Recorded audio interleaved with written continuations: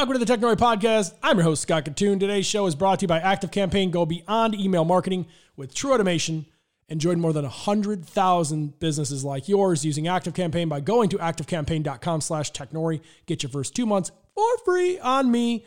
Today's guest, John Wallace, is the CEO of Workbox, workboxcompany.com. Listen, if you listen to this show, you know how I feel about the evolution of the accelerator. You know how I feel about co-working spaces and beehives and all these different things. And most importantly, you know how I feel about corporate innovation or lack thereof. Now, I think in the call it 2015, I thought corporations did a great job of starting to get involved in startups in that they were just doing it at all. We worked with Capital One. We worked with Northwestern Mutual. We worked with a bunch of companies, Chase. We worked with a bunch of companies. And the goal was to try to create a good, safe place for founders to develop their business. The problem is things go awry and there's sort of a land grab, if you will. And companies, corporations love to stuff their companies inside of their office somewhere. And that sort of negates the whole purpose of creativity, which is they brought you in to bring creativity in some regards and invest in you. But also you can't really do that when you're there because you absorb some of those cultural impacts. We talk a decent amount today about just how important it is to have an offsite and a place where the people who are managing the space or managing the digital space for you as a founder, that they're focused on the right things. They're not focused on trying to do something LegalZoom does. They're not focused on trying to do something that lynda.com does. They're not doing something that General Assembly does, or 1871 for that matter, or any of these others. They're focused on what you need specifically. Otherwise, you would go somewhere else. You go to Workbox because you are looking to raise capital or you're looking for strategics or whatever the case may be. And their focus, which I think is really smart, and given John's background, you'll see, is obvious. Understanding why and when and how your company should go about raising strategic capital. And that's just one of many things that they do. And you listen to the rest of the show and you'll find out the rest of it. But I cannot stress enough as a founder, the need to give up a bunch of equity and pay to go to an accelerator that, especially right now with COVID, you can't even go to. It's like going to school, but you can't. Worthless is what I think, but that's just my opinion. I don't think that you as a founder should be spending time, money, and equity on a thing that you should, if you're smart, learn on your own. You can go on YouTube and learn a lot. I learned a lot on Coursera and YouTube and others, Thinkful, many other places, who is also on the podcast. So if you dig what we're talking about, you should check out the Thinkful podcast. It's on Spotify. I just think that you can learn that anywhere. And if you could find a partner who would basically bring you under their wing and say, here are the people you need to talk to, here's how we go about it, that is more valuable. The shift of how we accelerate companies is well in place. And COVID really, it only did good for it. It just accelerated the process of being like, oh, okay, so wait, I'm not just spending $350 for a desk. Okay. So I can do this anywhere. I thought I needed to be in a room to meet people. You don't. You just need to know who to meet and get the intros and meet them on your own. That's the whole thing. So you will learn that. You will learn a lot more. This is my interview with John Wallace, the founder of Workbox. Hey, Scott. Workbox is a co-working accelerator. Our business model is really providing resources to our member companies to help them scale. So our typical customers are founders, executives, entrepreneurs, companies anywhere from 1 to 20 people. And we provide them things like access to capital, strategic services, mentorship, and a community of other founders. So, I mean, this is obviously an interesting time for anyone in this space. But I also, I was talking to the co-founder, CEO of Industrious the other day, and he was just talking about how insanely interesting the opportunity has been for them to be able to reconfigure what makes them valuable and how the future of working is going to be, which is like crazy. To give context to listeners, it's such a crazy thing it's like almost driving a car and being able to pull the engine out and work on it while you're still driving. And you never get to do that ever in business, where you can stop dead and fix things and reconfigure and actually re-educate people on how they want to do it, because their attention is fully on you. So I'm just curious how things have changed and looked from when you guys kind of first launched and were kind of rolling to pre-COVID and sort of what you see the future looking like? Yeah, absolutely. I mean, I think that there's a couple different layers to that question, but as far as it relates to Workbox, we always saw ourselves as a service business first and kind of real estate second. We felt that, the only way we could really differentiate ourselves was not on real estate amenities and things that are kind of easy to replicate, but on services and product offering. Pre-COVID, our strategy, our services that we were trying to provide to our members was very similar. So, access to capital, mentorship, all the things that, we provide as part of our accelerator membership. But in the physical space. So we were hyper focused on, River North, Chicago, where our first location was. And what we realized in COVID is that, we're providing a lot of these services virtually anyway. Why not open up the market to, beyond Chicago, anywhere in the US really. So, as part of COVID, we were able to launch a new remote accelerator membership, and we've got great interest and several signups already. It really didn't change our business, but it allowed us to, think out of the box and provide services to a customer base that we weren't even considering pre-COVID. I love that. And I actually want to dig into this conversation a little bit here, and then we'll walk through sort of the experience, whether it's online or not, with you guys. But so dating back to, what are we at? I guess we'll say 2017, end of 2017, Technori has this kind of unique situation where we were an event, and then, we were always a site, but it was an event and it was a community, and we did the podcast and turned into a radio show and all this kind of stuff. And we have so much deal flow, and I have all these different connections, and the number of people have come to me and said, hey, you should either get a space for yourself and like sub it out, or use the resources that you have, both in mentorship, like real founders who've actually had exits, who would love to do this, and also raise capital. And you can make money in several ways beyond rent. And it doesn't have to be equity in companies. It can be, as you know, it can be any number of things. And I really dug into it, and I wanted to get into this kind of accelerator mode because that's sort of what I do. I look at the companies that come through us, and some of them I put money in and some of them I don't.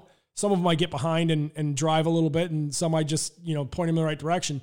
And we were doing like kind of a competitive analysis, and we're looking at like, the best, right? Y Combinator and others. My friends at Generator, I talked to them a lot, and I just felt like there was this shift. This is way before COVID, obviously.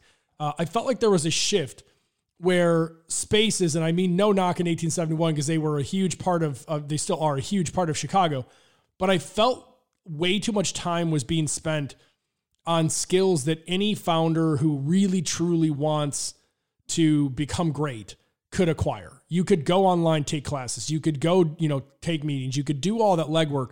What they didn't have and what they couldn't get on their own was someone to tell them, this is important now. This is important later. This person could be a huge benefit later, but you're not ready for them. Don't waste their time, because you will shoot the bullet too early. And have that kind of guidance and bringing capital for them that is strategic. It's guys guys, whatever, who are looking to invest in things like them. And I've seen a couple, and Workbox is certainly one of them, that got the memo. And before they even really got off the ground, were designed to be sort of your back office in a lot of ways. And I'm just curious your take on that, and what you saw heading into it, and how you guys lean into helping people, and how you can leverage. Yes, sure, you can come to River North, and you should, and work out of it once things, get back to normal. But we can help you now in so many ways. And so I just love to know like your thought process around this, and sort of where you lie in that discussion, and obviously, how things are going and how it works.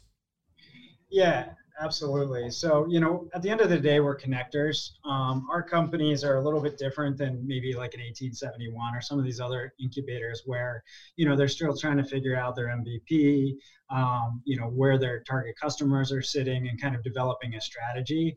Most of the companies that are coming into Workbox already have some revenue. They definitely have a product. They definitely have an idea. And for those kind of businesses, their needs are kind of all over this all over the map. So it's kind of a choose your own adventure. And we kind of provide it in kind of three buckets. The mentors are, we have a small group of mentors. We're not just adding mentors to add mentors. We want people that have actually had, successful exits or can add a lot of added value in a certain business vertical. We have, our capital partners. We have about 30 angel and VC partners on our platform already. And we provide some basic programming just to make sure that our companies are set up for success when they're having conversations with our capital partners. Now, our capital partners are not obligated in investing in our companies, but it's different than on a conventional accelerator where you have one opportunity to kind of meet the expectations of the accelerator and get an equity investment. We're doing it over like a spectrum. So the more capital partners that we can get on the platform, the better. And then we're providing, guaranteed interaction with those investors. They can generate an investment. It might help give feedback on how they could better position the company, or it could lead to another introduction somewhere else where they get capital. And then the other portion of our business is just strategic services. And I think you hit it on the head when you said, really operational services. We go kind of live by the 80-20 rule. 20% of the business, our company's business that are in our space are stuff that we can't advise on. It's IP, it's technology that could speak way over our head. It's intricate or elaborate business strategies and things like that. But 80% of every business is operational and tactical. So we try to provide, vetted resources that they can choose if they need in digital marketing and legal and bookkeeping, in pretty much anything that you would need to run the business. Because my view, and as an entrepreneur myself, you need to be focusing on that 20%. And if you're spending time on bookkeeping or things where you don't add a lot of value, or that don't add a lot of value to the business, you're actually really hurting yourself from a growth standpoint. So that's kind of how we've structured it. And every company is different. So some companies might need more operational services today and then capital down the road. Some are hyper-focused on raising right now. Others just need the network. And I think we do a lot of programming here to make sure the founders are talking to other founders, because oftentimes that's the most valuable resource we provide. We're agnostic to sectors, but I think because our founders look at things through different lenses, we just find that there's a lot of benefit from, facilitating collaboration between these different founders. And we've had founders invest in other businesses within our space. We've had introductions made where, really has doubled revenue for certain companies. And I think that that's just a valuable resource that we provide. I completely agree with you, obviously, in just about everything you said there. I think the part that has always interested me is like, as an entrepreneur, even if it was miserable, which most of the time it was, if I could work with a person who's very successful, very high energy, they're not all assholes, obviously, but you get tied into some people who, just because of the nature of their business or the stress or whatever, the environment is not exactly the healthiest. But I got exposure to so many people, to so many high-level discussions and opportunities that I never, at the stage I was at, would be involved in, and got to see how the books are cooked. Like, I got to see how everything is done. And I think, the most valuable thing I got out of my working in offices with very well-established entrepreneurs and business people, CEOs, was I got to see what happens when they hang up the phone.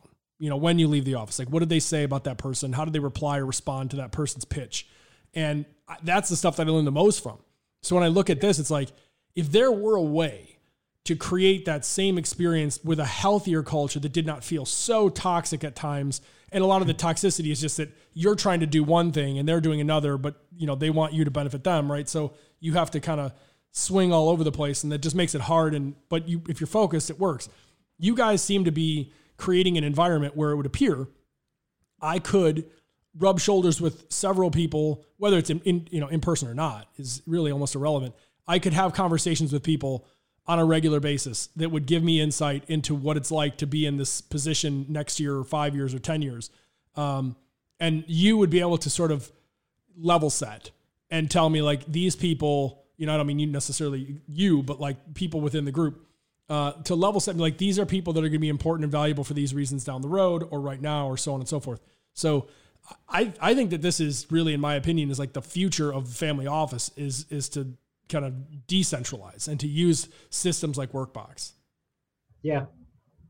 No, we agree. I mean, I think that and we're actually in conversations with some corporates as well that might have portfolio companies that they haven't completely, that they don't want completely out of the mothership, but they just believe that there's a lot of benefit from, cross-pollination between other startups, because I think there's a creativity and there's a way of doing things that entrepreneurs kind of understand, and just adding those perspectives can kind of open you up to opportunities you might not have known existed before.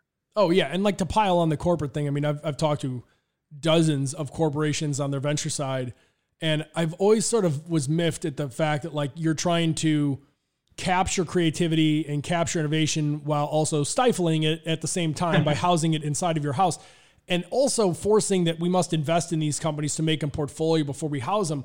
When in reality, I always felt like you should have an offsite, call it a nanny, if you will. It's like a daycare for you and I who are now parents of young children. You take them to a daycare where they have all the proper nourishment and they're healthy and they can grow and they don't have to see the world as it really is. And then they can come in, on a monthly or quarterly basis, and we can all sort of work together and learn and see what they're learning and what they're working on and spend a day together and then send them back out again.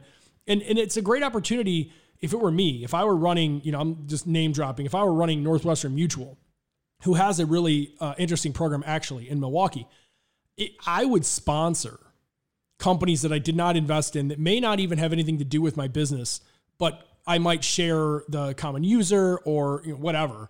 And just have them have access to this because we supported them.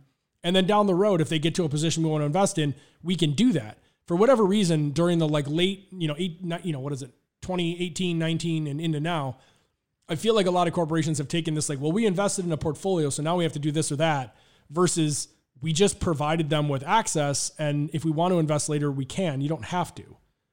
Yeah.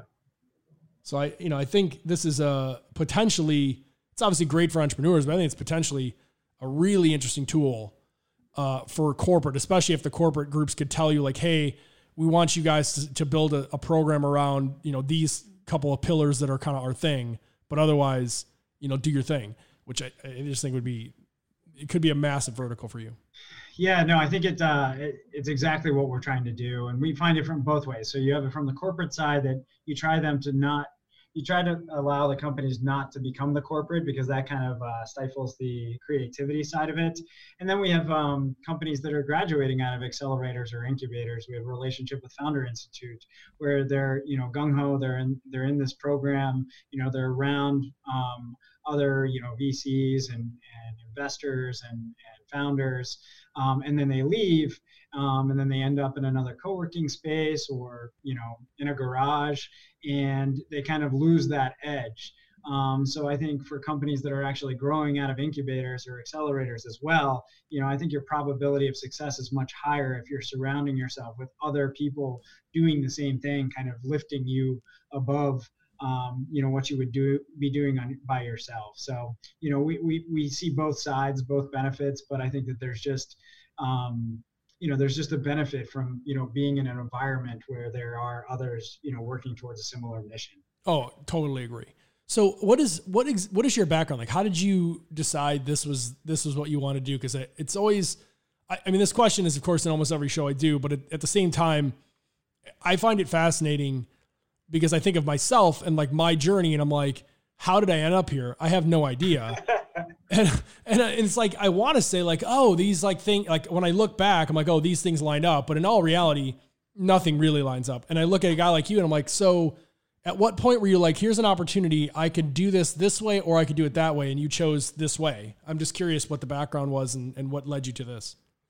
Yeah, so my background is in real estate and investment. So I worked at Brookfield Asset Management for about 3.5 years here in Chicago, involved in their investment management equities business on the real estate side. Prior to that, I was with LaSalle Investment Management for about 10 years. I helped run an office in Hong Kong and in Amsterdam for about 7 years. And then, investment, sell-side research here in the U.S. prior to that. So always have been involved on the investment side, and then always covered kind of listed real estate. And this idea kind of came to me a couple different ways. One, I looked at the co-working space, and at the time, there was a lot of headlines going on with WeWork and all their fixed cost risks that they were taking, and how that model, when you're kind of trading revenue short term and you're borrowing long term, just that being the recipe for disaster. I really thought about the co-working space and thought that there just wasn't enough alignment between landlords and operators. And I'd also covered the lodging space, so I was well connected with management teams at Marriott and Hilton, and I thought this was a great opportunity to kind of combine the operating model and lodging in co-working and align revenue with liability. So that was from a real estate standpoint. And I thought that there was a great opportunity there. And, we had some early investors that were very interested and knew me from Brookfield and LaSalle that thought that this was a good idea. But then on the other side, I figured, how would we differentiate ourselves and provide a service that's actually meaningful? And there's some great, you spoke with Industrious, and there are some great large co-working brands out there. But I didn't feel like they were really differentiating themselves beyond, kind of replicatable, real estate kind of amenities. And I looked at my background and I thought we could add an actual service that was relevant to, a demographic within the market.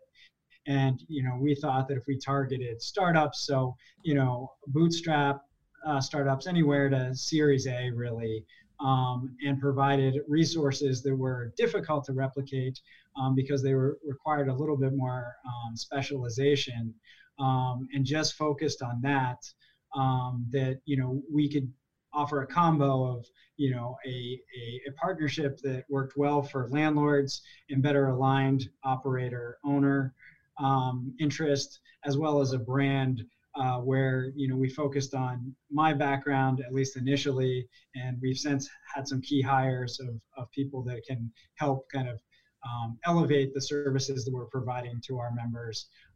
But that dual kind of service and structure was why I kind of got into the business. Very cool. So yeah, basically what you're saying is if there was a guy to do this, it's you.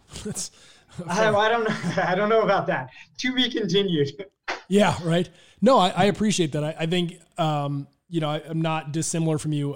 I was a real estate background person, and I looked at startups similar to like nuisance properties. Like they have all kinds of upside and they have land. There's something there, but they're missing, capital to clean it up, or they're missing, whatever, the big chain, big box store that's going to draw eyes to it, whatever the case may be. And so for me, to most people, they look at me like completely illogical that I'm in this position. And yet I look at it like, this is the most obvious thing ever. You're one of those people who I think, it's kind of a similar thing. Like you see how things are made on the other side. You see how the money's made. You see how investors look at opportunity. And that's one thing that the founders, I think, will always struggle to do, is to figure out, why am I valuable to this guy, but not this one? And they both invested in companies like me, but this one likes me, this one doesn't. And there's a very finite difference. It's almost like understanding how a mortgage broker buys your, gives you a mortgage and then sells the loan. Like that's how they make money. They don't make money on giving you a low interest rate. And that's a good point, Scott. I mean, I think with my background, I'm still heavily involved in the community here. We do a monthly mastermind with all the founders, which is kind of a problem solving, or challenge solving exercise with all the founders. And it's a great way for everyone to kind of open up and talk about issues that they're having within their companies. And, surprise, surprise, everyone's having the same struggles as an early stage founder. But when I originally started the business, I was like, we'll just provide access. So, we'll get VCs and angels on the platform. We'll provide these great startups. And we seeded this space with, 6 really strong companies out of University of Chicago. And we'll just introduce them to the VCs, and it'll all work out, perfectly. And then just through those founder mastermind meetings that we were having, I realized really quickly that there were some, really smart companies here. You get a computer science major out of Stanford that can do tech. He talks about things that I can't even understand. But when he started talking about getting investments, I realized there was like a knowledge gap there, and that we had to do some basic programming to make sure that these companies were set up for success. Because oftentimes these companies do have really good business models. They just don't know how to sell it with kind of an investor mentality. So, we did have to provide that, and, it makes makes the company look better. It makes us referring the companies to the VCs look better, and it makes the VCs happier because, the companies that are coming to them are a little more polished. I think all of them will be much better for it. I appreciate that. I think that's the missing component. I think a lot of people talk about raising money, but they don't really do anything more than, well, I know people who are investing. And it's like, well, yeah, there's a little more to the equation than that. So I think this is awesome. I love what Workbox is doing. How do people learn about it? Where do they go? Whether they want an office, is it open yet? Or again, I shouldn't say yet, but like, is it active now given COVID? And then how do they learn about the online program? Yeah, absolutely. So it's all on our website. If they go to workboxcompany.com, they can find out information about our business, how we're different, our different product offerings, whether they're looking for just space to be around other founders, whether they need more accelerator member services and are looking for space, or if they're just purely interested in the remote aspect. It should be all on our website. They can fill out a form on the website or reach out to us by email. At info@workboxcompany.com, and we'll be back in touch with them. Very cool. Well, I appreciate it, John. Thank you so much for taking the time to talk to us. Great, Scott. Thanks for having me. Of course. And as always, anyone who's listening to the show, check out Pitch Reviews, hashtag Pitch Reviews. You can just go to Technori on Instagram or @Katoon on Instagram. I post a lot of stuff about startups, as you can imagine. Check out the show. I think people will dig it. We're doing companies that are all raising money via equity crowdfunding on Republic right now. I invest in all these companies, and we try to demystify what it's like to be a retail investor in startups. So check that out. I guess that's the show today. Boom. That's a wrap.